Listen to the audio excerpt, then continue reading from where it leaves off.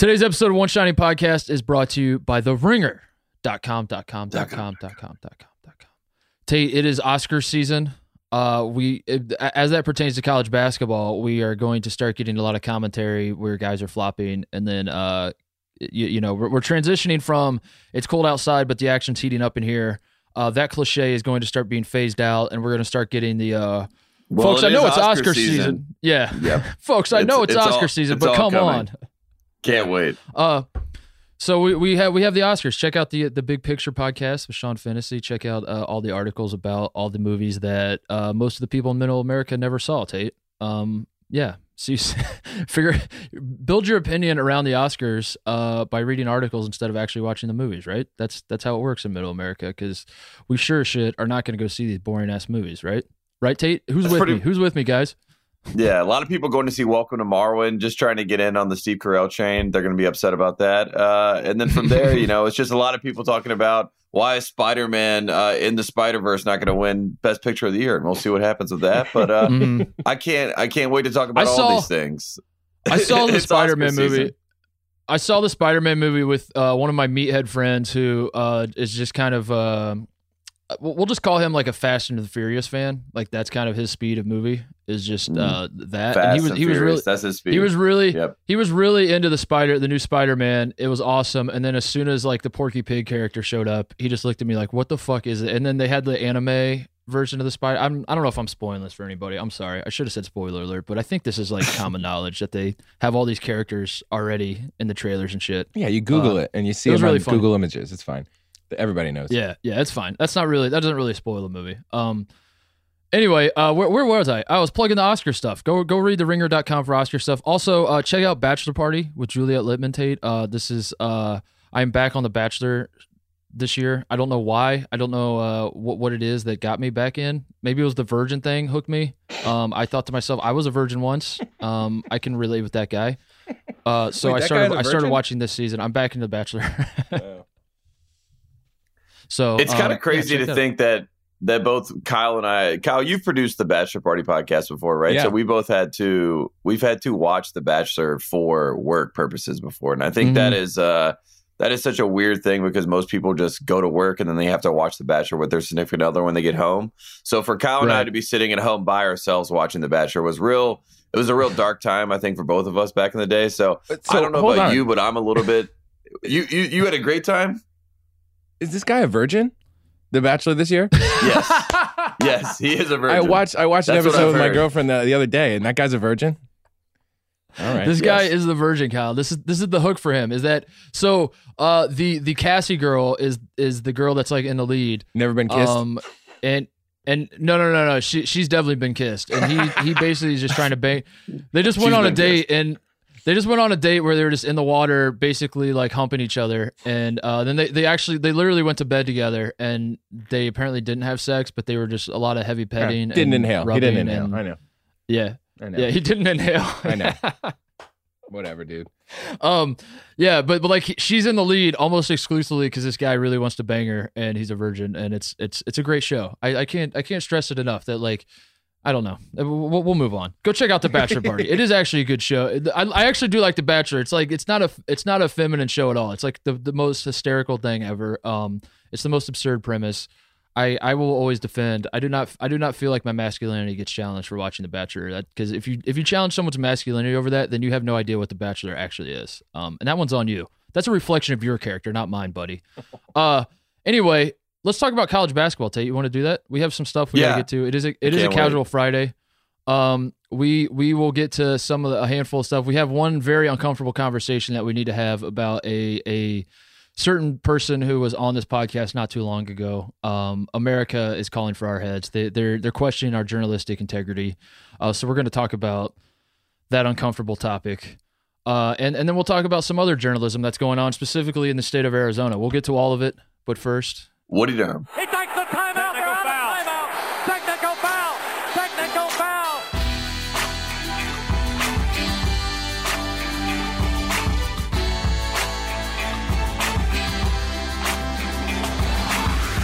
All right, Tate, it is a casual Friday, as I said. Before we get into stuff, I want to shout out to Rob Doster, friend of the program. texted me last night, said he was listening to the podcast, and he said he always listens at 1.5 speed. This is a thing, apparently. There are a lot of psychopaths out there that do this, that listen to podcasts too fast because it makes them get things done faster or whatever. I don't know, man. I want to slow it down. I want more podcast. I want to can we get it at like a half speed is my thing. But anyway, he says he listens to the podcast at 1.5 speed. And then he was listening in his car with his wife the other day, and she is apparently not a psychopath. And she said, I cannot listen to people talking way too fast. Can we slow this down, please? So he puts it on, like as we're doing our intro, he switches it over to normal speed, and he hears you say, like we said, but first, Woody Durham. And he said that all this time he's been listening to the pod, he thinks that you're saying, "What are you doing?" And this was the first time. What are you doing? Yeah, I know. It was like a Mr. Rogers thing, you know? Yeah. But first, what are you doing? What are you doing? All right, maybe I'll start doing that. That's the perfect example, which I've learned recently in my life, is that a lot of people I've learned that I'm a mumbler. You know, that I mumble when people don't know what I'm saying, or they just can't even understand what I'm saying. But I come from a place where people say things like, "You got some good hot dog down there?" And you don't know what they're saying, but they're saying, "Do you have some good hot dogs down there?" And people go and they get the hot dogs at the Piggly Wiggly. That's where I come from. So when I say things and I mumble things and no one understands it, I get confused, but I also have to realize that I'm amongst you elites. So I don't know what you elites, I don't know how you talk to one another. So what are you doing might be the new way to intro this whole podcast. Yeah, you should say that. You should sprinkle that in. I'm never sure what I'm doing. So that's about right. Perfect. What are you doing? I'm with you, dude. I'm a mumbler too. We're from places where people use words that are double contractions, like couldn't have. Yeah, you say couldn't have, and it has 2 apostrophes in it, and that is I don't know. I feel like I'm doing a Jeff Foxworthy bit right now. By the way, let's get to the biggest story in college basketball right now. Certainly for us, maybe the rest of the world doesn't. Yeah, Jeff Fox. If you have a trailer with no front door, and your sister is your cousin, yeah, might be all right. I love Jeff Foxworthy. God, take me back to those days when that was the peak of comedy. I feel like I've lost my innocence, dude. Those are the days, dude. Not to be a blue collar comedy hipster, dude. But I saw that shit when I was what was it, 2003, 2004 or something? My dad and I went to that show, and no one knew who Larry the Cable Guy was. We just went to see Jeff Foxworthy.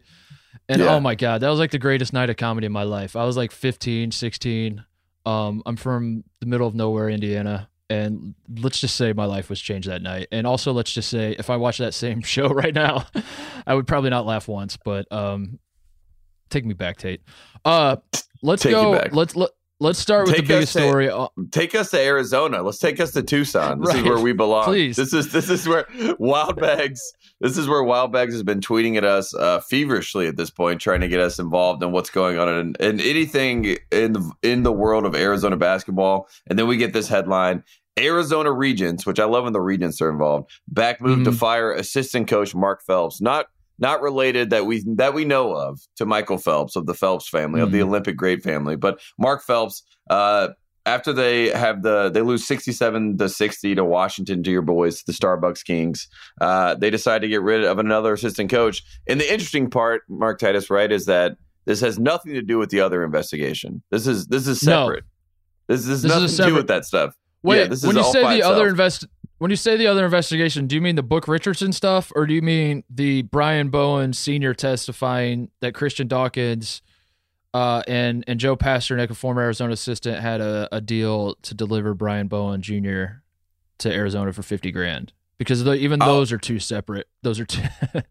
I'll be more than happy to answer that, but unfortunately, I'm not going to comment on anything related off the court. I apologize. Okay. That is what Sean Miller told me to say. But also, I'd be happy to answer it, but I just can't because it's off the court. So keep it on the court. That's where we're at in the Arizona world.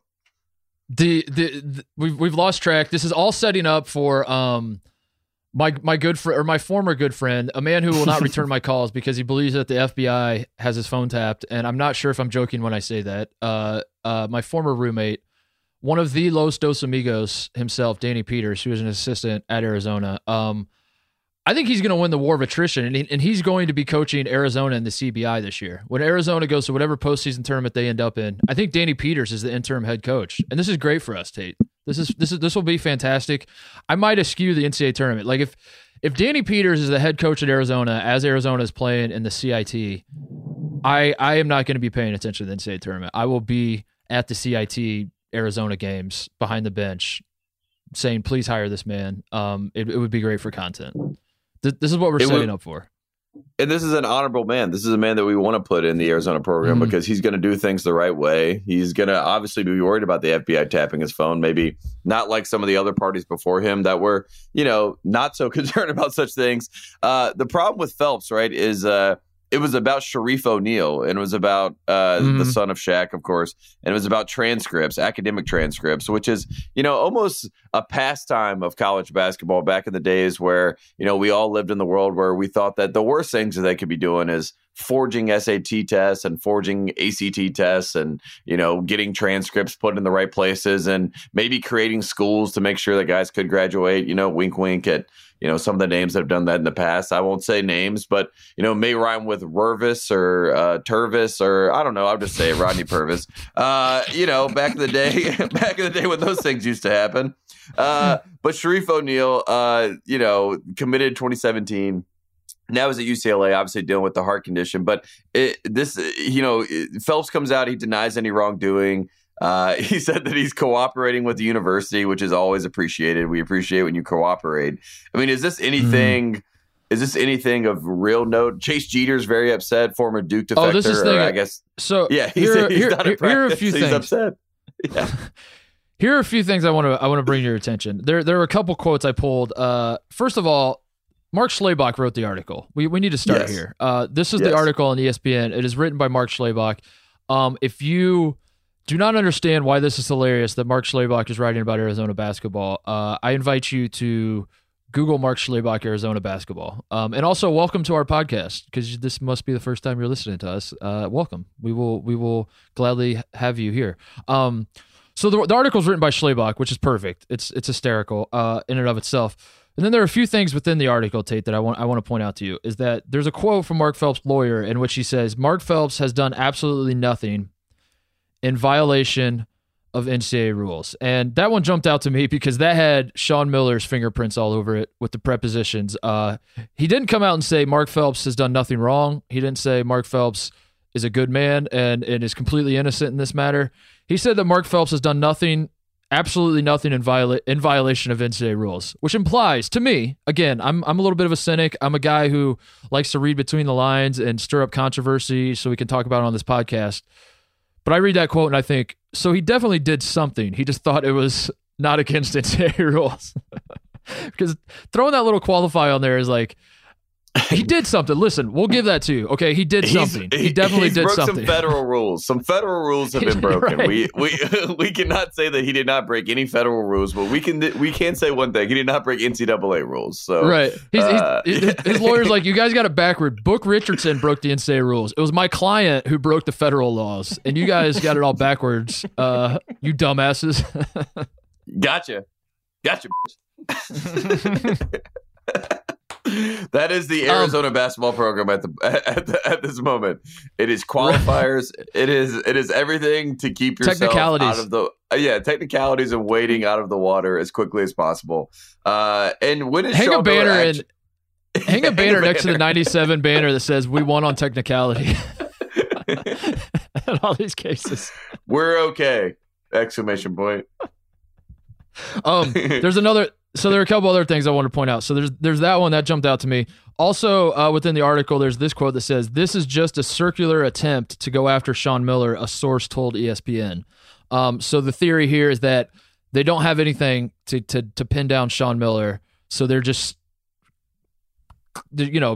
clipping off all of his assistants, all the guys surrounding him. They're picking them off one by one, and hopefully that will eventually you build the straw will break the camel's back, and then Sean Miller will go under, I guess is the plan. I don't know. This is what people seem to be thinking. It kind of lines up. I mean, like we said, this is what the third different kind of, not completely different, but sort of different scandal involving assistant coaches at Arizona under Sean Miller. So, interesting. And we're sort of and we're dealing with the Dick Vitale, right? I mean, he was tweeting. I'm trying to pull up these tweets. He was on one the other day talking about this, basically comparing it back to our boy Rick Pitino, saying that, you know, once Pitino got the third strike or the second strike or whatever strike it was, I think he may have deleted these tweets because they were so I think he got rid of these. Let me see. Okay, here we go. Here it is. I would love to hear what a players program, which is Arizona, of course, has to say about the actions of members of his staff. Mark Phelps, Book Richardson, ! Which is separated off by himself. According to NCAA, isn't he accountable? The Zona Zealots cannot be happy over these reports. So again, and then he takes another article and tweets it out. When does the AD at Arizona say enough already with the embarrassing situations happening at the program and say time to get program back to days of Lute Olson era? The fans / students, all alums deserve better. They deserve better. That's what they need. Meanwhile, last week, your bad guy of the week was a car dealer who was basically the Ashley Schaefer to Lute Olson's life. That's where we're at. We got to get back to that. But that's what Dick Vitale. That's a subtle way to say get back to paying these kids the right way. Yeah, and get back to getting these kids the compensation the right way, and then we'll get back to winning Elite Eights the right way. Let's do it. I need you to get back to paying the kids in a way that I can follow. Back in the old days where it was actually backdropping. Basically like how they did it on Blue Chips, where it was like very direct. It was here's a duffel bag full of cash. This is how we do it. Yeah. And Dickie V's like, this is all confusing me. I mean, you're wiring money here and there. You got like all sorts of middlemen. I'm confused by this, baby. I need you to just streamline it like old Lute did, where the prospect comes to the car dealership, you toss him the keys, he signs on the dotted line to say he's going to play at Arizona. Nice and clean and easy. Let's get back to those days. Maybe that's what Dick meant. That's what he meant. That's always what he means. That's real and then there's this last part about this article, and then we can move on. But I actually do think if I can be serious for a second, I do think this is a problem for Sean Miller, because I do think like this whole circling of Sean Miller thing is, like we said, we don't really have any direct evidence behind Sean Miller, but the NCAA has changed the rules that don't exist in the past. Basically because the NCAA was wisened up to the fact that the head coaches do have fall guys and they create plausible deniability.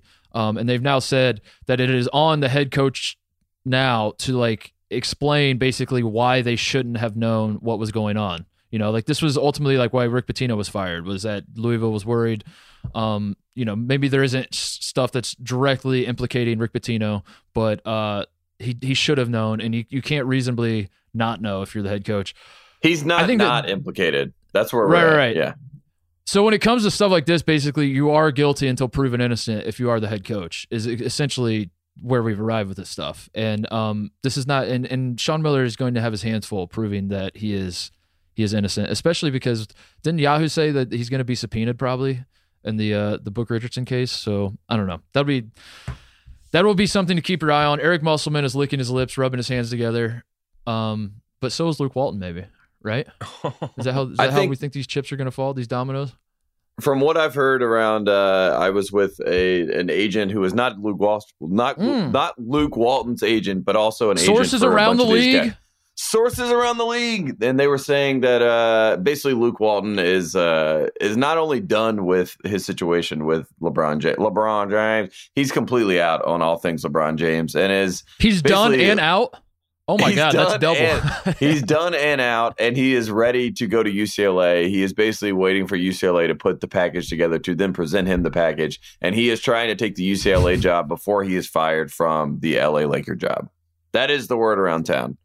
And also the word around town is that Tom Thibodeau is calling every single person in the entire NBA asking who is going to get fired so he can take their job. So that is what is going on.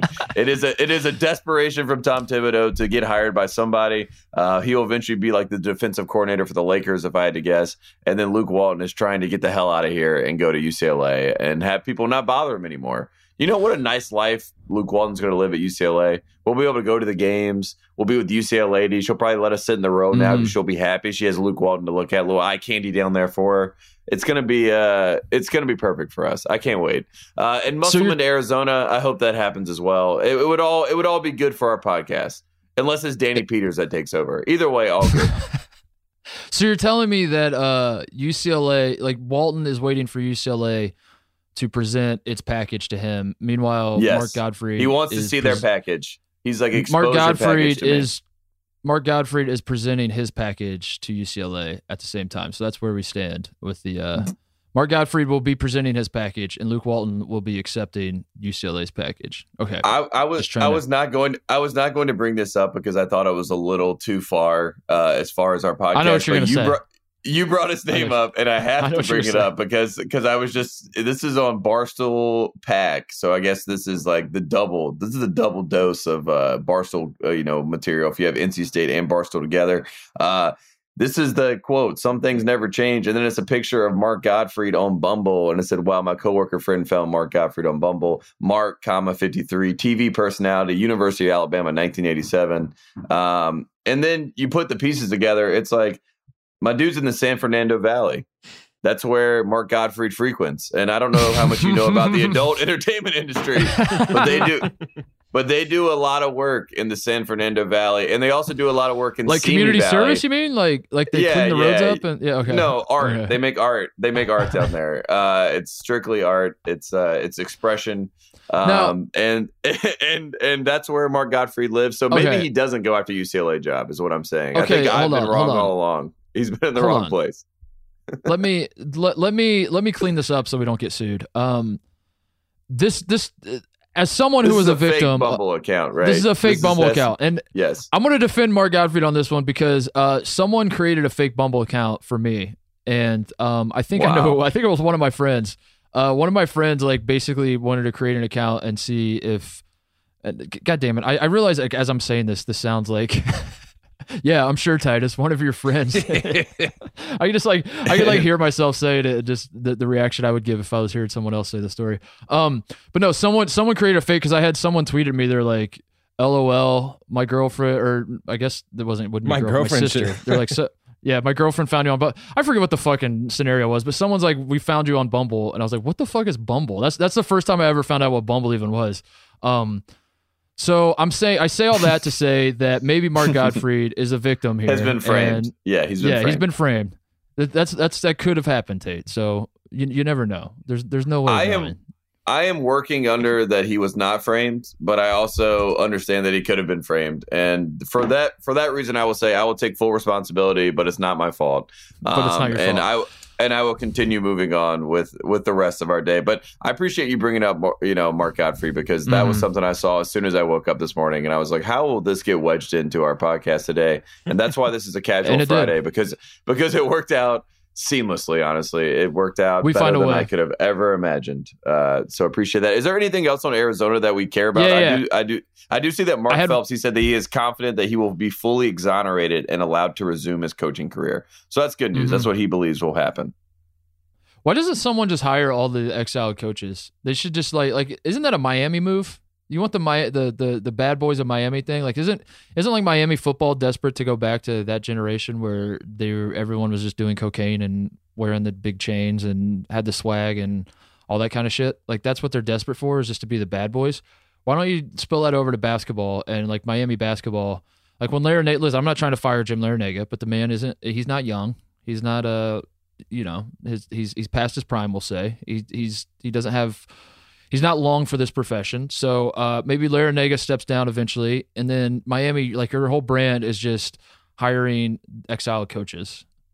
That's it. And so, you're just like, we don't So bring back Frank Haith. Haith comes back. Yeah. He's like Haith I'm comes home. back. Yeah. Yeah. It's a homecoming. Patino and yeah. No one's the head coach, so they don't take any blame. Everyone's like the top. Everyone's a top assistant, and they just keep deflecting and deferring to whoever did it. Or they just create like a shadow head coach, like a guy, he has a name, but like no one ever actually sees him, and he's sick. Yeah.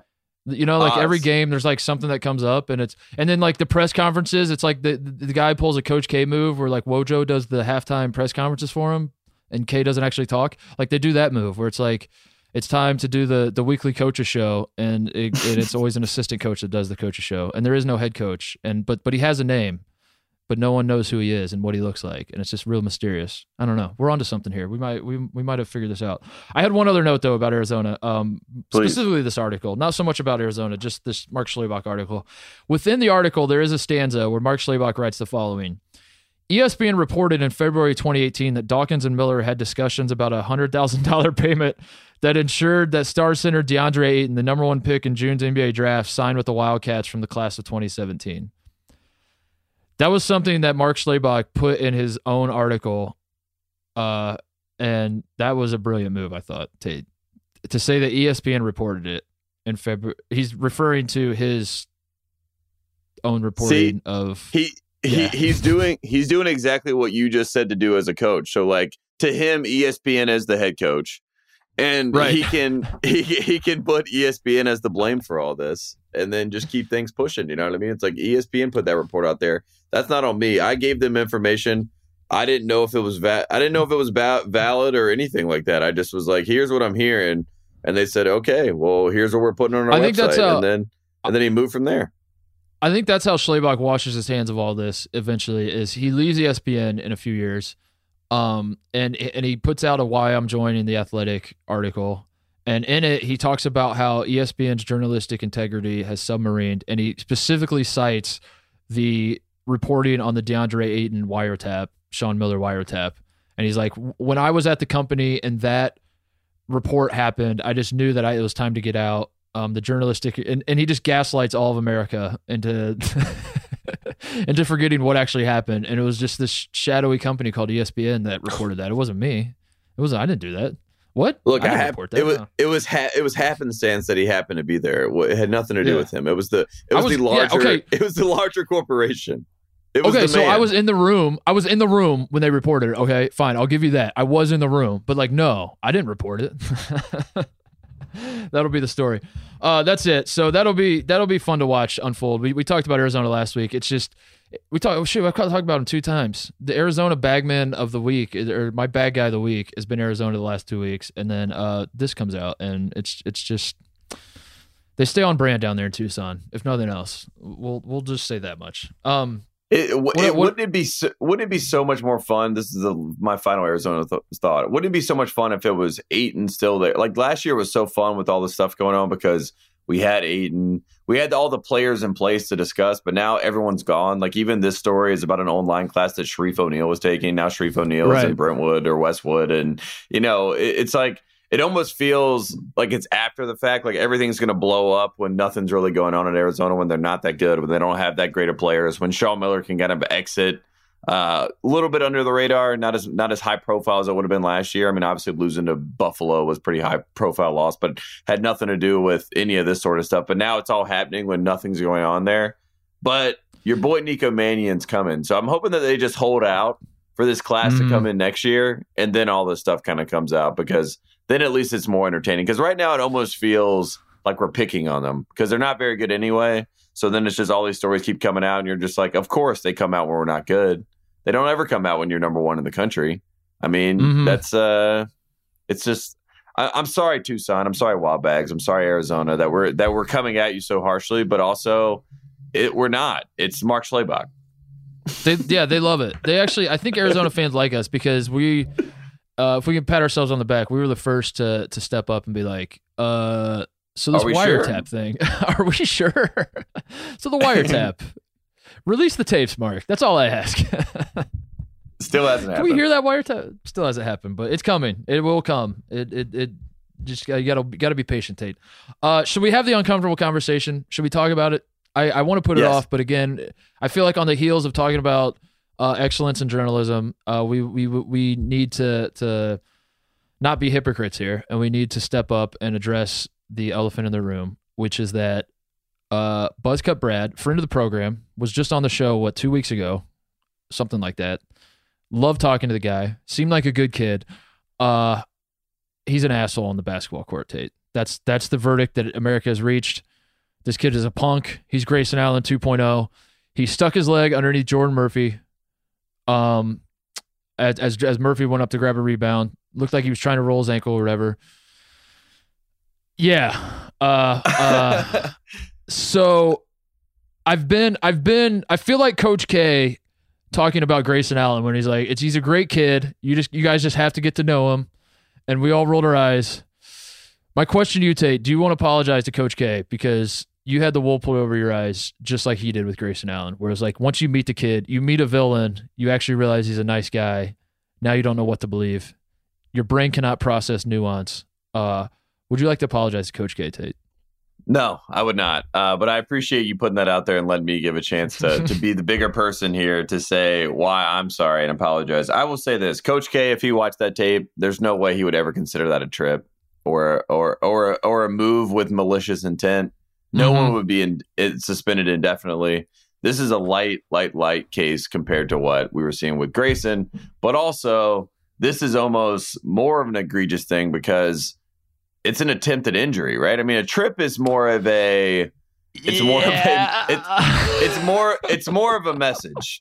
So it's like one of those things where it's like if you're Brad Davidson and you go in and you stick your foot out, it's one thing to trip a guy. It's one thing if it's Santa Ana and he's on Elon and he's been pesky all day and you're Grayson, you're getting a little frustrated and you say, all right, I'm done with this. I'm going to have to trip this guy to send a message. That happens on the playground. We've seen it happen before. The reason that this one is alarming to me, and you can correct me if I'm wrong, it's just there's nothing worse than someone trying to basically get up underneath you and undercut you in basketball. That's one of that's the number one no. That's when people completely turn on you, where they're just like, wait, this guy is actually trying to do something and injure someone. So the little slip in there on his ankle, that was I might have to injure this guy to send a message because we're going to lose this game possibly. All right. And for that reason, I'm out. But also, I am a fan of Brad. I don't think that he would ever do something so egregious. I think he was in the heat of the moment. And in the heat of the moment, you do things you don't want to do. And I don't think the slow motion video has done him any help. You know what I mean? It's not like we could see this, in right in the moment and say, oh my God, what was that? You could see a little bit of something, but the slow-mo has made it look even worse. And I think he's living in a slow-mo world. And, when you have a slow motion video right in your face and everyone's looking at it, it's not good. So you're saying you're out on Brad, but are you done with him? Are you done and out or just out done. Right now? I'm out. You're not done. You're just out. Okay. No. All right. I'm outside. I'm not done. All right. I can easily walk. I can walk right back inside and say, Brad, how are you? I'm hoping you're having a great day. I'm sure that was a tough time at the. All right. I will say that I think Ethan Happ blowing kisses to the barn crowd as they left. The Wisconsin guys as they were leaving and he was blowing kisses and waving. I thought that was more of a if you're talking about sportsmanship, I feel like that was more of a. I feel like more people would point. No, not me, but I'm saying more people would point to that as a sportsmanship flop. You know what I mean? People are like, "Wow, that guy has no sportsmanship," but no class. I'm just trying to help Brad out in any way I can because again, Ethan Happ has never been on this podcast. So what do I care? You know what I mean? Here, Brad, listen, I'm trying to defend as best I can. Please help me. I got you. I can help you. I can be devil's advocate here. So two things. Number one, no one is talking about how Brad Davison was wearing a boot on the foot that Jordan Murphy stepped on after the game. He's wearing that boot on his right foot. So really, he's the one who got injured here. If you really want to break it down, Brad injured himself, and I think when you think about it that way, it's kind of a gutsy, gritty, great play for a guy to put his body on the line like that, to stick his foot out, have it get stepped on, and then have to get it put on a boot. When I grew up, sacrificing your body to win was always a positive. So I don't know, maybe people could talk about that a little bit more. In all honesty, Tate, here's what I think. If you're trying to find a sliver to defend Brad, and you said you are, so I'm going to try to help you here. Maybe some part of him, there's no doubt in my mind that he was sticking his foot out as a way to get in Murphy's space. Yes, it's not. It wasn't an accident. We both agree on that. He did. This was a purposeful move. Yes. I think if you're trying to defend him, and I'm not, by the way, everyone listening, calm down. Delete those tweets. You don't need to press send. I'm not defending him. I'm just it's called having a discussion on a podcast, so calm down. Maybe some like iota of his brain was thinking like that was a version of blocking out, you know, like you're conditioned when you're under the basket, you're a smaller guy, you get a body on a guy, you like throw your body into their space. And that was like his his twitch muscle was just like, I got to get in a space. So I'm going to do it this way. And here's how I'm going to do it. That's about all I can come up with, because otherwise this was bad. This was very bad. And it's tough. It puts me in a tough spot. I'll just say this, Brad, if you want to come on the pod and defend yourself, obviously anytime you want, you're welcome on the show. We would love to hash this out with you, but I think I'm also out. It pains me to say, but I think we're both out. we're both out, but we're not done. That's pretty much what you need to know. We're both out. We're not done. And also, I did forget, and I'm in my Brad Davidson. I'm pulling everything up. He tripped Nate Mason last year, right? Too. That was a thing. Well, okay. So hold on. I realize what I'm doing here by defending him. The Nate Mason one. I saw this clip too. I know what everyone's talking about. It looked to me like, it honest to God, looked to me, if you look at that one in a vacuum, it looked like Nate Mason rolled his ankle like as he was planting his foot, and then like was going to fall on his own. And I really genuinely believe that there's a world where Brad Davidson didn't touch him. Like the angle that I was seeing wasn't that great, but you can see like Nate Mason roll his ankle as he's going to, and then he falls down. And I don't know, that looked consistent with whether Brad tripped him or not. The one you pair this with to create a pattern for me is the punching the Marquette kid in the nuts as he was curling around the screen. That one's tough. You put those two together and you start. That's where I start looking at the pattern of behavior. I'm like, man, I don't know. That's tough. But he is, he loves his grandma though, so I think we got to factor that in. He does love his grandma. He loves his grandma. He loves his family. He was great on our podcast. God. He was great on the podcast. Yeah, we got to remember all these things, all the good things. We got to do a pro and con list, and we'll figure out where we stand on the Brad Davidson situation. I will ask you this though: is Brad? I've been trying to figure out like who the heel is of college basketball. You know what I mean? Like who is the most hated guy? I went on the that Streaking the Law in Virginia podcast because again they love that we do Cal guy segments, and they were saying that they think that America thinks, and that is a lot of thinking for a lot of people, that Kyle Guy is the most hated guy in America. They think that America is trying to use the face of Kyle Guy as someone to hate. And I told them yesterday that Brad Davidson will save them from such hate because Brad Davidson checks all the boxes, and I feel like he will end up being the most hated person in the country. And then with Hap like together as like a little 1-2 duo, like a little Leitner Bob Hurley action, you get those two guys together in the tournament going into it. Maybe they can take it away, but I don't know who the most hated person in college basketball is, and that's why I have you, Mark Titus. I mean, is it Brad Davidson? Well, is that where we are? Did we have the most hated man in college basketball on our podcast?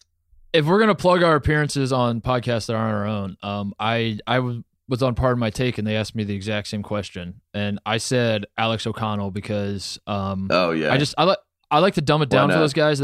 Those two aren't the brightest guys in the world, so you kind of have to spoon feed them with the people, and you just default to the Duke white guy. So I have publicly stated this week that I think Alex O'Connell is the most hateable, but he's not integral enough to what Duke does. Like he plays, obviously he can be good at certain things. But he's not, to be really hateable, it has to be a guy who not only has like the punchable face and the shitty attitude and whatever else. It has to be a guy who, on top of all of that, can hit a big shot to beat your team or take a charge like he's out there in crunch time, and I don't know if O'Connell can rise to that occasion like that. You know what I mean? Like he's not going to be. No one's going to hate Alex O'Connell because they beat their team really in a big game. But Brad Davidson has that ability, so I think you're right. I think there is Leitner Hurley action going on with Wisconsin right now. Especially with the way that they're winning it, which is not, which is the old school method of let me take a big charge in this game. I think the NC State game was the first game when everyone was like, oh, okay, well, these guys are here. This is what they're about. Yeah, they'll take charges. This will become the national talking point. What's going on with charges? How do we handle charges? Do these guys deserve to get these calls? We all know that, Markel Johnson is a better player than whoever this white guy, number 34, is on Wisconsin. But he took 5 charges in this game and they won the game. What's going on here? So I think we're in that world. And let's be quite honest. When you said Alex O'Connell to those guys, they thought that you were talking about Jack White. They did. They probably did. Yeah, 100%. They probably they were like, yeah, I hate that guy. They're like, that Australian piece of shit. You're like, yeah, totally. They thought I was talking about like Mason Plumlee or so. Yeah, those guys. Yeah, it's tough. I'm rooting for them. I hope they can figure it out. But man, those guys need all the help they can get with with understanding with that Mark Phelps situation. Yeah. Let's take a break. We'll come back. We got to talk about Kansas. Big Kansas news. We got to talk about. I want to talk about Gonzaga a little bit. There's some stuff going on. And I also have another juicy story that I want to share with you that I'm not sure if you're aware of. But quick, we're gonna take this quick break first. All right, quick break to talk about a close personal friend of ours, Black Tux, and how you can stand out at your event for the right reasons with thebblacktux.com. The Black Tux offers the kinds of suits and tuxedo styles that would normally be wildly expensive to buy and you might only wear once. With the Black Tux, simply rent them online so you can blow it out for your big one-time event and take your style to the next level. With the Black Tux's free home try-on, you can see the fit and feel the quality of your suit months before the event. After ordering, your suit will arrive 14 days before your event. If anything is less than perfect, the Black Tux will send you a replacement right away. Returns are simple. Just wear it, turn heads, then send it back 3 days after your event. It's that easy. Shipping is free both ways. This is what we used last year for the 3-on-3 tournament. If you followed us dropping bags at the 3-on-3 tournament on ESPN, Tate and I were sitting on the couch in our tuxedos, looking fresh. Thanks to Black Tux. Have a feeling we might be doing that again with Black Tux. We might have to reach out to Black Tux for some help for this year's event, but we will cross that bridge when we come to it. In the meantime, to get $20 off your purchase, visit thebblacktux.com and enter code SHINING. That's thebblacktux.com, code SHINING for $20 off of your purchase. The Black Tux, premium rental suits and tuxedos delivered.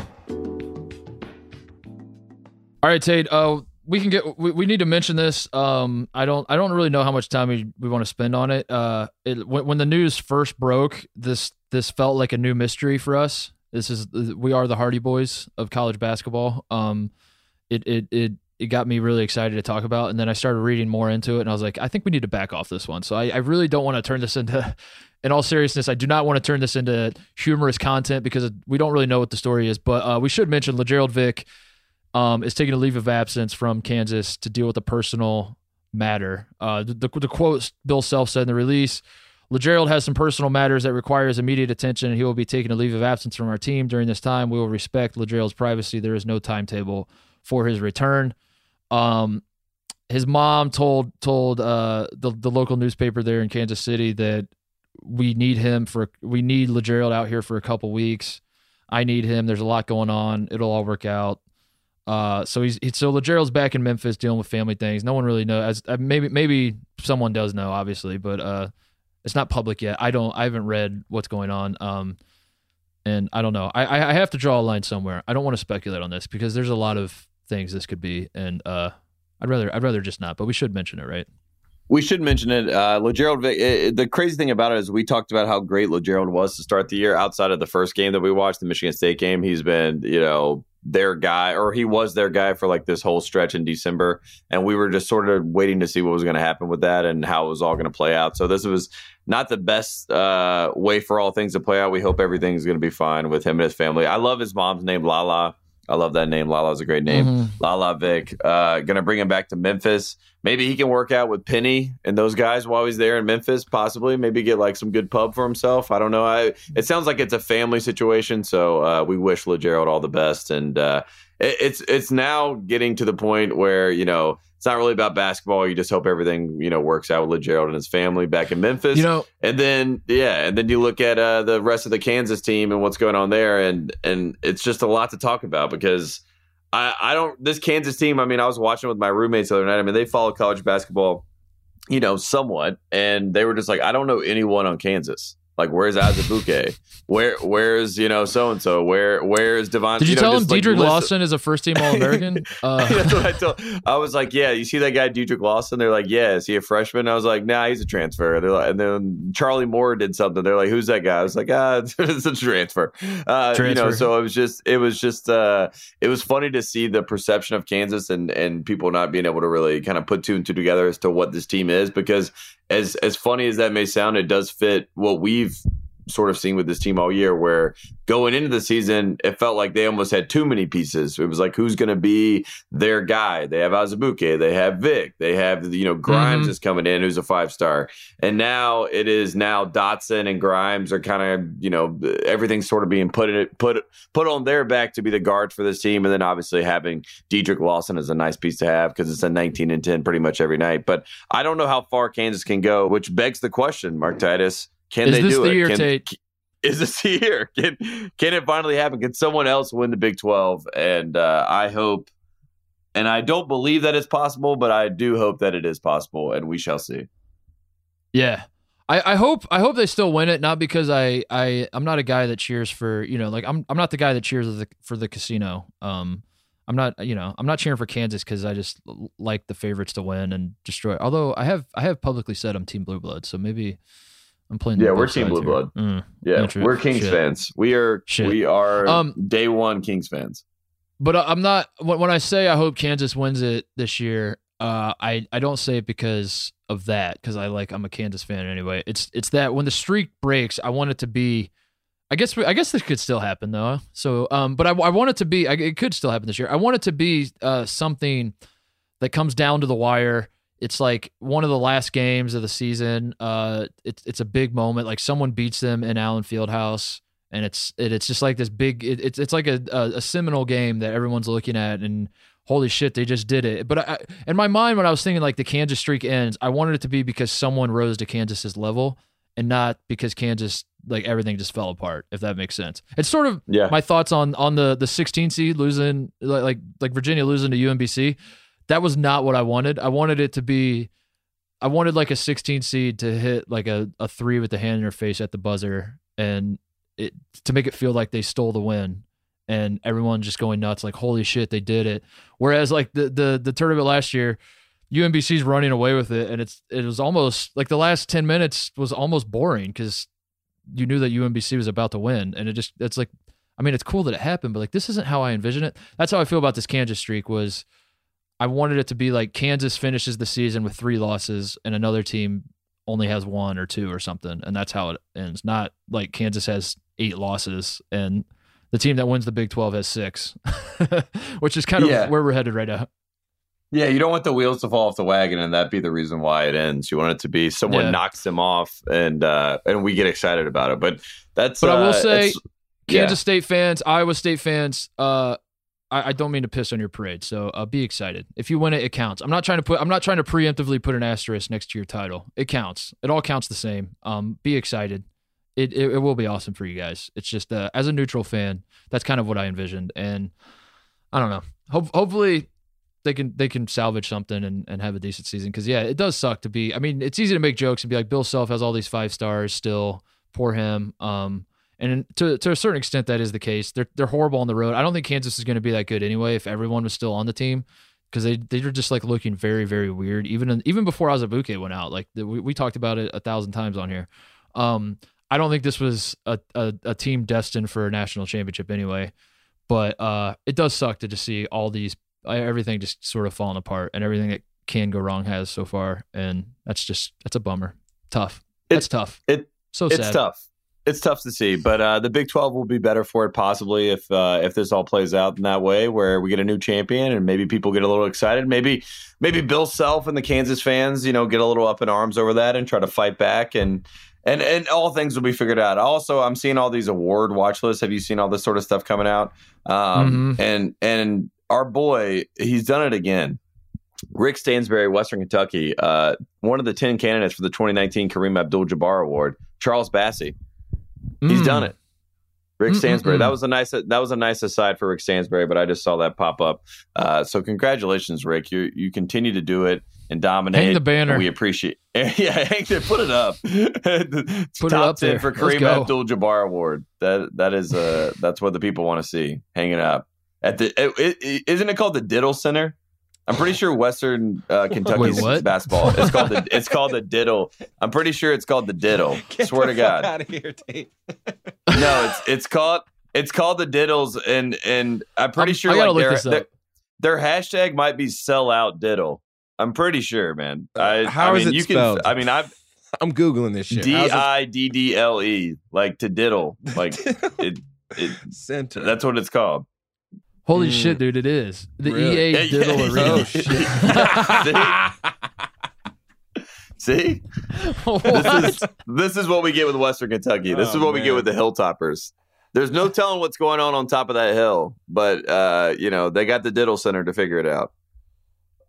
Oh my god, that's my new fun fact. My old fun one was the Fruit of the Loom headquarters in Bowling Green and the Corvette Museum that I saw when I was driving by there. But Diddle Arena, that's we got to visit Diddle Arena, Tate. We have to make a stop at Diddle Arena. Holy shit! Please, let someone reach out to Stansbury, drop the bag for us. We would love to go. Let's see what else. Let me look at my notes. Let me do a little sampling. Did you see this one? Here's a good story we should talk about. The Roger Ayers conspiracy. You're aware of Roger Ayers, right? You know this referee. This official. Yes. Are you aware of this conspiracy? The first person I saw uncover it was Big Cat on Twitter. So I apologize if someone else connected these dots. But that's how I came across it. Is that the Iowa State? So on Monday, Iowa State was favored by 2.5 against Oklahoma at Oklahoma.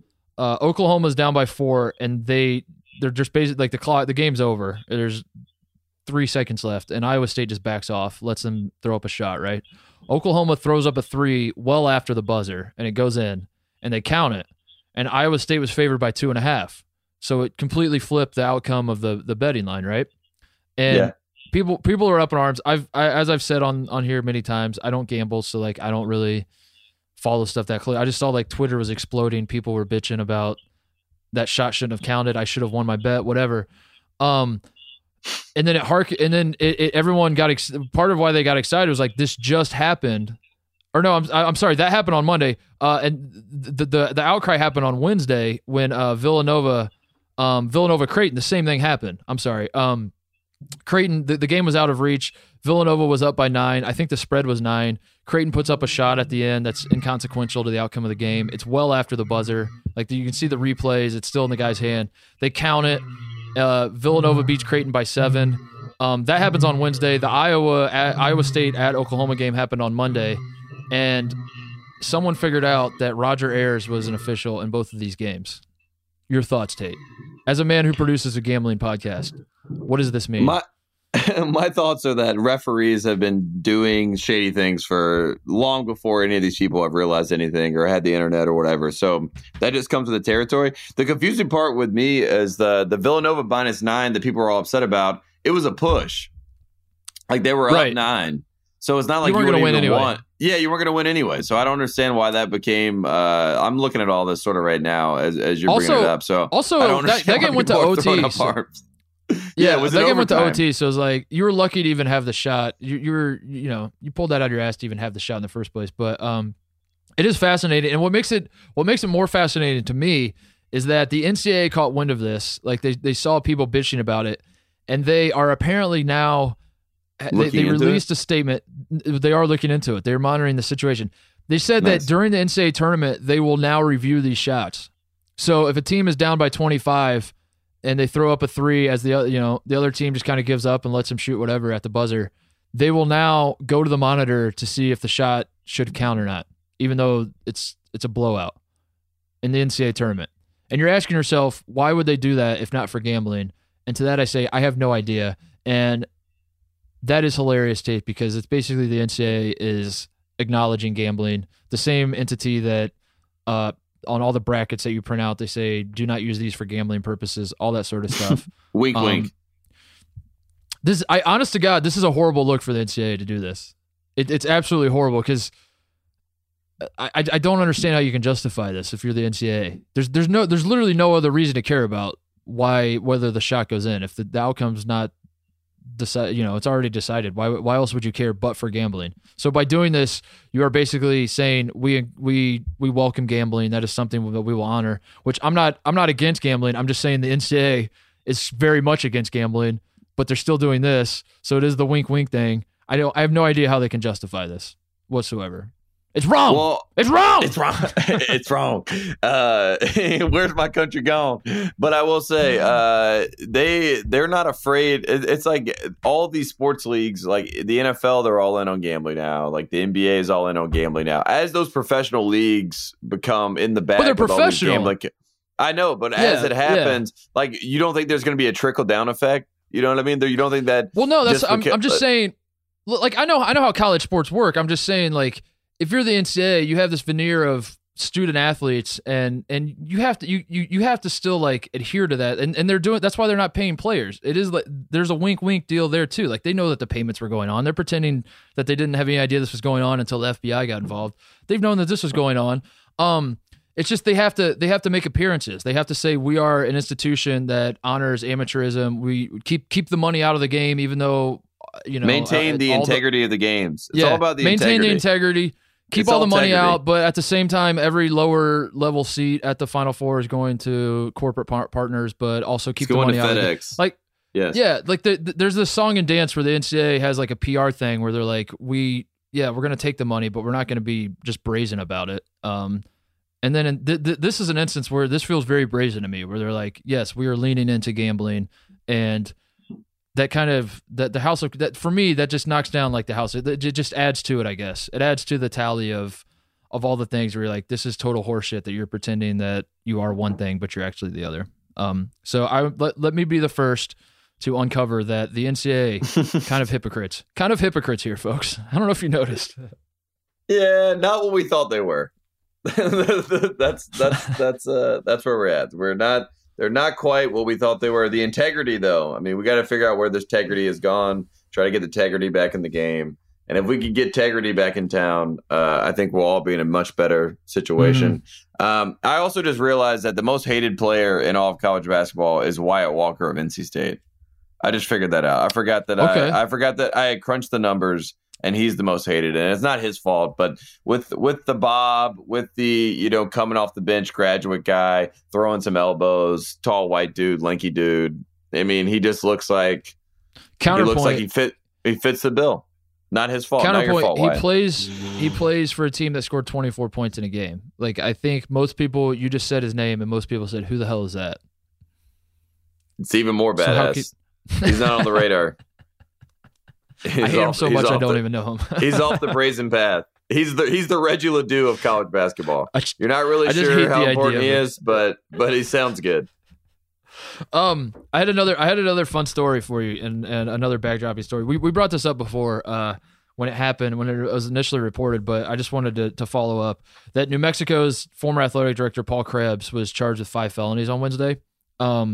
I don't know if you remember the state. We talked about it. I do vividly remember. He basically spent like public funds on a golf trip to Scotland with his family and some boosters and Craig Neal, who used to be the coach at New Mexico.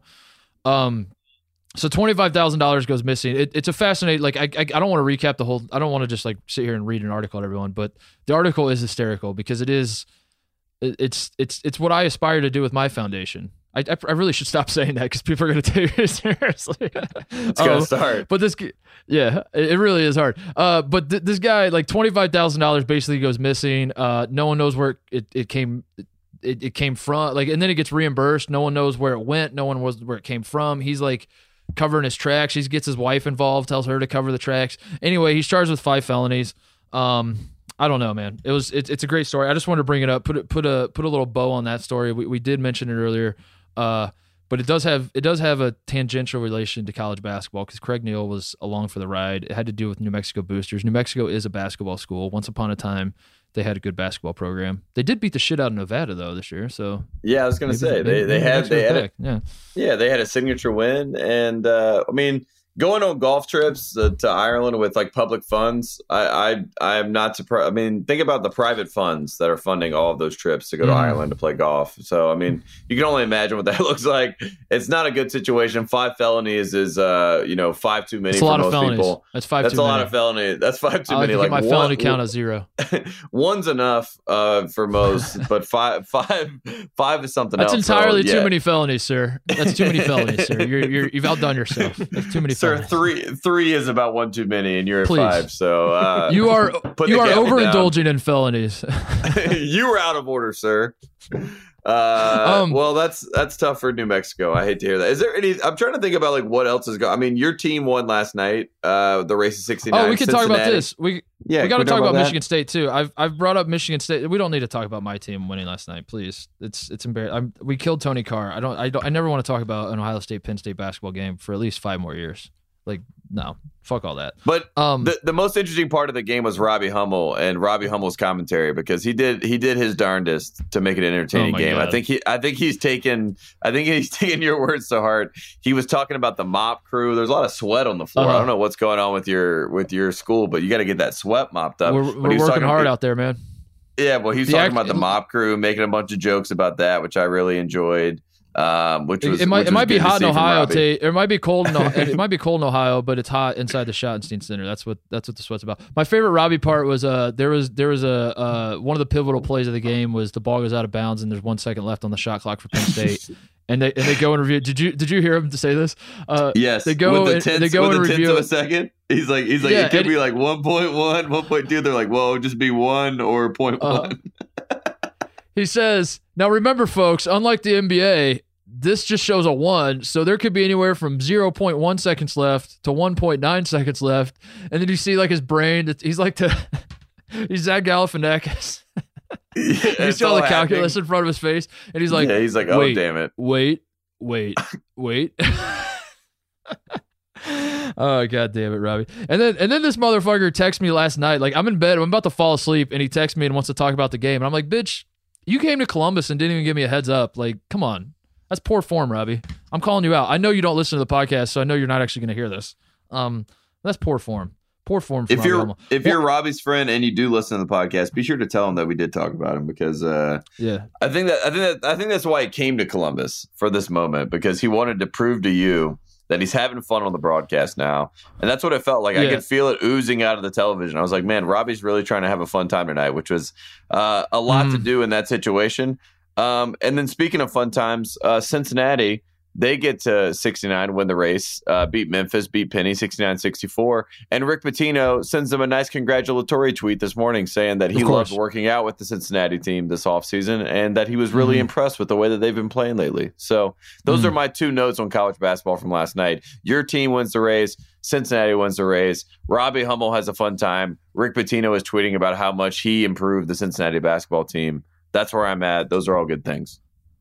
Do you want to talk about Michigan State for 5 seconds? Yes. Because yes. I made Tom Izzo my good guy of the week 2 weeks in a row. He's gunning for the 3rd week.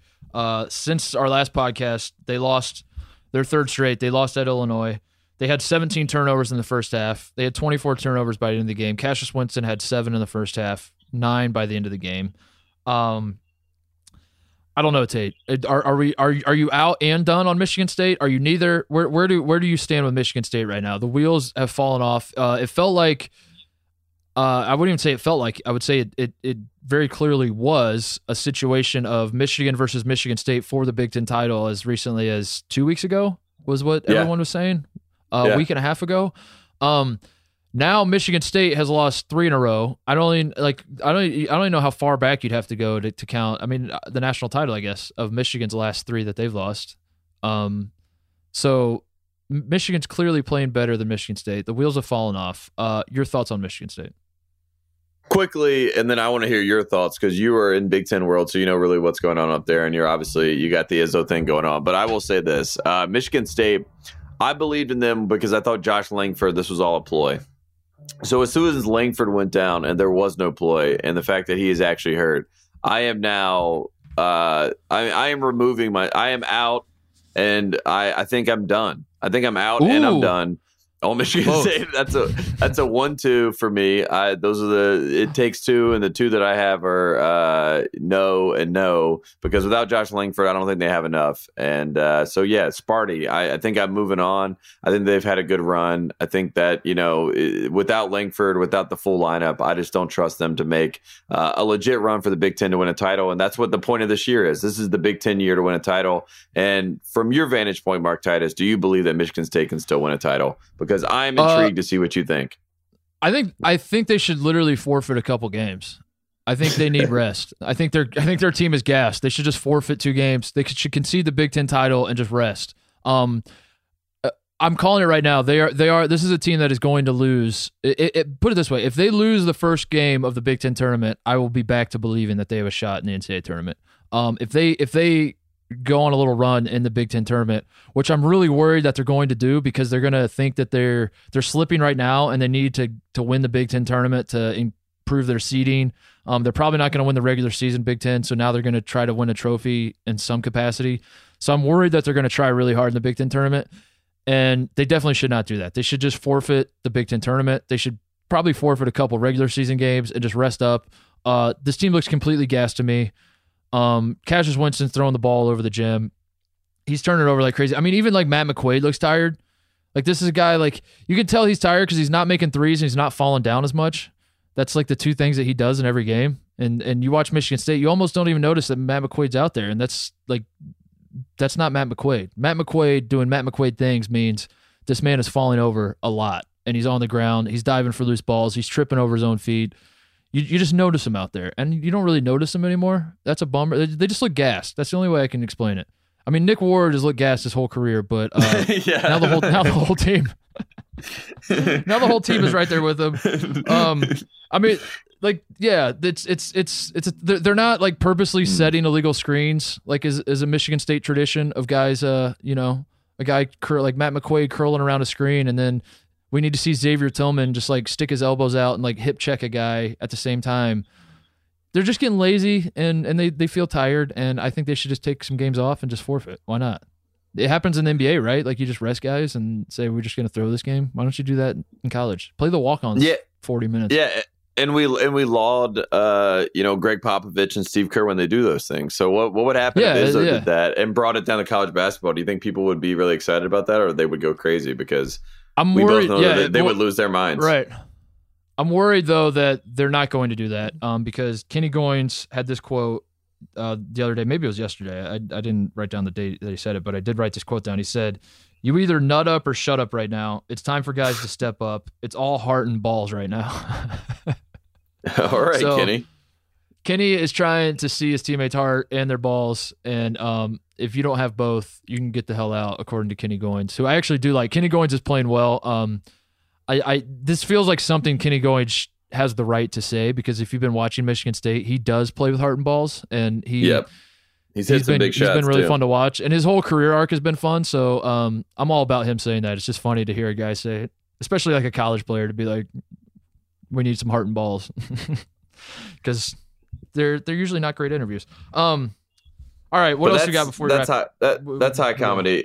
Quickly, I wanted to just point out all of the trade deadline stuff that was going on. I mean, this is a college basketball podcast, but we keep up with former college basketball players that are all getting traded. And I saw like a supercut from PTI as they did the greatest trades before the trade deadline. And I mean, the best trade that happened was basically the Rasheed Wallace trade in 2004.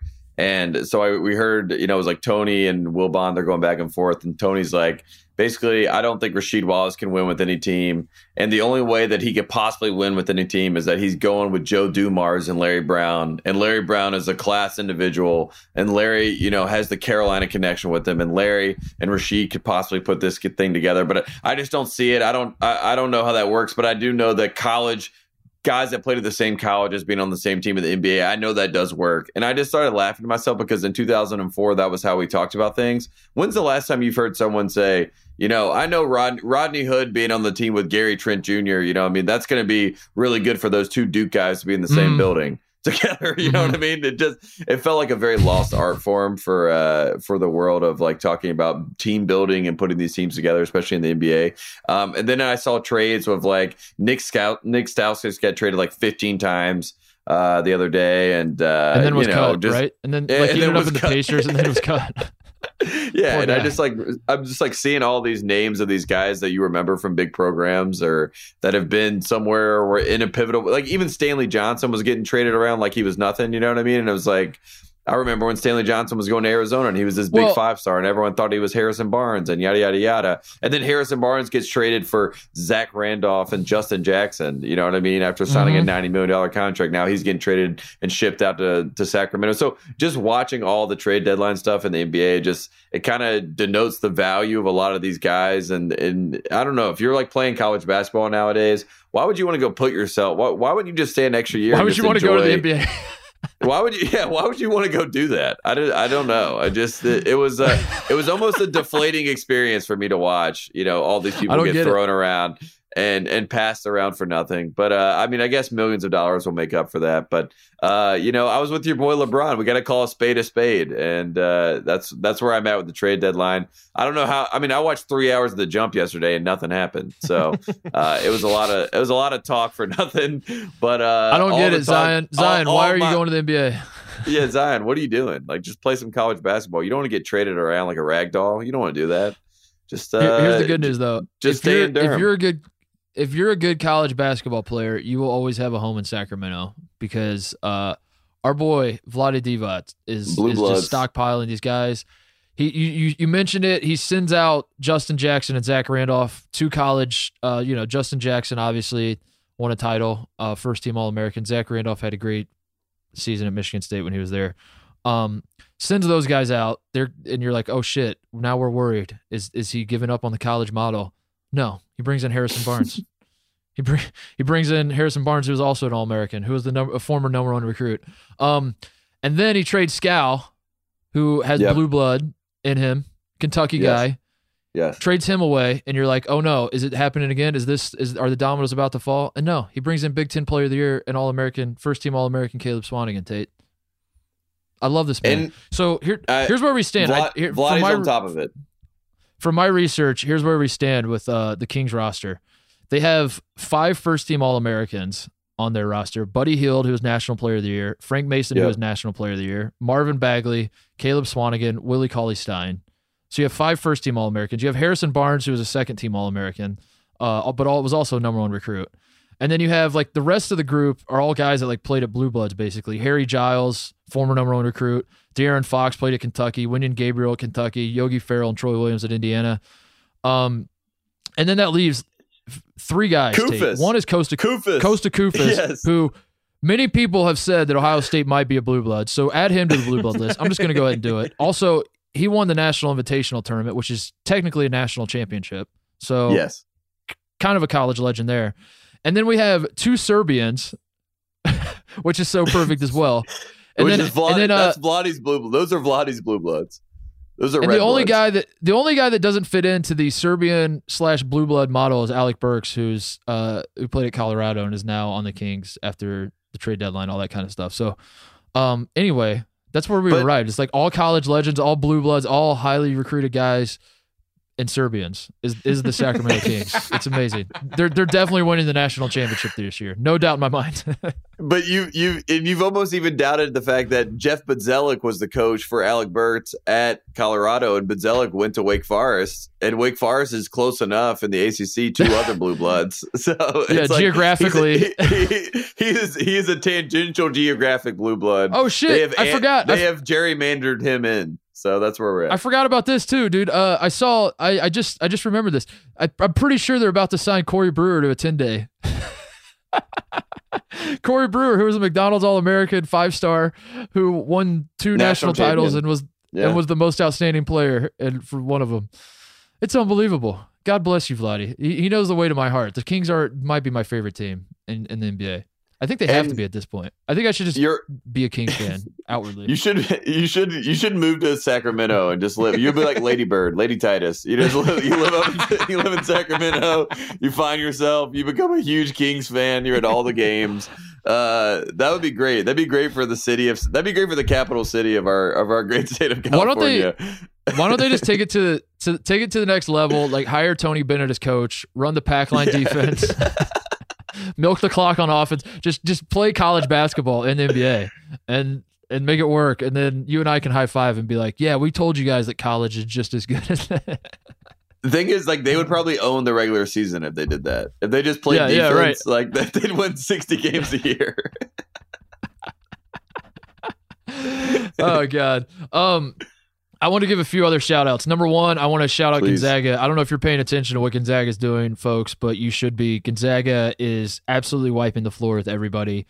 They have won since losing at North Carolina Tate. They have won their last 13 games, all of them. Which isn't that impressive, I suppose, because they are at a shitty conference. But they've won by an average of about 34 points a game since losing to Carolina.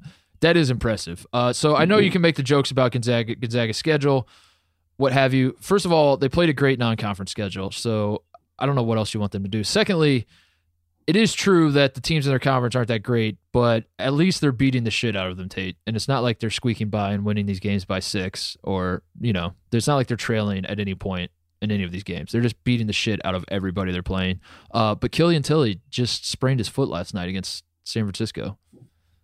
So that sucks. Oh, that's something to keep an eye on. I mean, I think I was talking about Gonzaga the other day, and I would say this: the thing that inspires me about them is that they are very similar to the 2017 team, except for instead of Karnowski being the guy, the centerpiece guy, the face of their program, the guy that they're running everything to on offense, the person that they're doing that through is Rui Hachimura, and Hachimura is one of the best players in the country, and he can do a lot of different things, and he doesn't clog up the lane, and he's not. But is he the best player on his own team, Tate? Is it Josh Perkins? Is it Zach Norvell? Is it Brandon Clark? I don't know. Yeah, I mean, Brandon Clark is the Zach Collins role this time around, but I do think Gonzaga. I think that they are built for it, and I watched them beat Santa Clara 94-39 or whatever it ended up being, and then I saw the other night Santa Clara beat Pepperdine. So it's like, the transitive property there is like Gonzaga is that much better. They're like 3 different levels above every single. Gonzaga is better than Pepperdine. Yeah. Yes, that is true. That is what we're learning. That is the transitive. But they could beat them. They could beat anybody in their conference by 50 points, and that says something. So I got my eye on Gonzaga out here on the West Coast. They beat San Francisco by 30 last night. San Francisco was at the time second in the WCC, and they just beat them by 30. So yeah. Good job, Gonzaga. Yeah. I think they might actually have a path to a 1 seed. I know I said a couple weeks ago, like, I don't think they can do it. I still think they need a lot of help. I think Virginia and Duke are almost locks at this point, assuming that for me, like, Virginia and Duke are going to be locks if they continue on the path that they're on, even if they beat each other. Like, Virginia plays Duke Saturday. We get the rematch. I think they can both afford to lose a few because the ACC is just so strong that if both those teams have like 4 losses going into the tournament, I think they'll both still be 1 seeds or 5 losses even, whatever it may be. I think those guys are basically locks. I think whoever survives Tennessee, Kentucky is going to be a lock. Whoever wins the SEC there, again, assuming you're not losing to Vanderbilt by 20 or something. Yep. So, so like Gonzaga's gonna have to sneak in through one of those. You're gonna have something happen in the SEC where one of those teams slips out. But I don't know. Michigan State falling off certainly helps because I don't think the Big Ten champion is guaranteed to, especially with Michigan losing. I don't know. I'm talking too much. We're fleshing out too many hypotheticals here. That's not what we do on the show. We talk about what did happen. We don't talk about what's going to happen. Or we speculate about what could happen, not what's going to happen. What could happen? There you go. You want to give a Pac-12 update? You mentioned it. You're on the West Coast. Just very quickly, Tate. Pac-12 update. Washington is 10-0. Do you believe in Washington? Sure. They're 10-0 in the Pac-12. I wanted to give a Pac-12 update because I promised our buddy Zach Schwartz, an Arizona State grad, he texted me last night and he said, please bring up Bobby Hurley on the next show. Arizona State lost at home last night by 21 to Washington State. If you think Washington State is bad, folks, you're right. They are worse than what you think, though. This is a very, very bad team. This is a team that, going into last night's game at Arizona State, Tate, they had won 1 game in 7 weeks. And the one game that they won was at home against Cal, who might be the worst Pac-12 team of all time. Of all time. That was the only game. King Jones is really making history out there. Yep. Washington State, in fact, that game against Cal, I looked this up. Their attendance for that game was 2,000 people. Washington State had a game in November against Delaware State where they had 1,203 people in attendance. And this team just went on the road to Arizona State and beat Arizona State by 21. So I just wanted to bring that up. Shout out to the Hurleys. 0 career Sweet 16s as head coaches. Love you guys. Thank you so much for what you do for college basketball. I mean, those two guys, they're going to be battling each other out for who gets thrown out more of games. And that is what brothers are for. It's a sibling rivalry. I wish there was some world in which that they could be in the same state. Like, I wish that we could have Dan at Arizona and Bobby at Arizona State, or they just go some other state and they get to play against each other, because the rivalry between those two guys and the fact that they will do anything to win, including taking a charge, including running on the court, including probably throwing a chair at some point. We need all of that. We need more Hurley, because I didn't even see this. I heard that he got a technical in this game, and it was a whole moment. But I mean, even on the West Coast, it's hard to watch Washington State play Arizona State. So, I'm keeping my eyes peeled on all things Washington, because 10-0 is worth talking about. But Washington 10-0 is worth talking about. They just won. They won at Arizona. They don't have to go to UCLA. So, historically, the hardest games for Washington were probably the mountain trip, which is we've talked about it before. You go play back to back at Utah and Colorado in altitude. They've already swept that trip.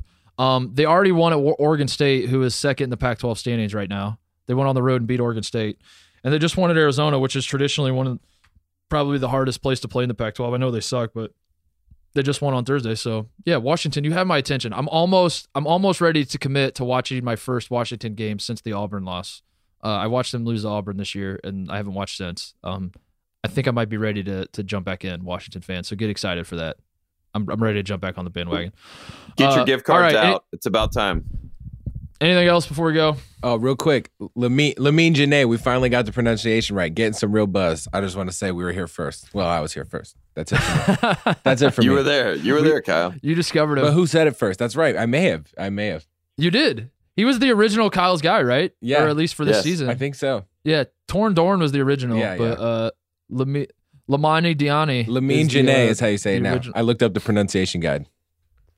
Also, are you going to remember in a week, though? Yes. No, I got a couple of tweets from, I don't know, Cal State kids. I don't know. Nice.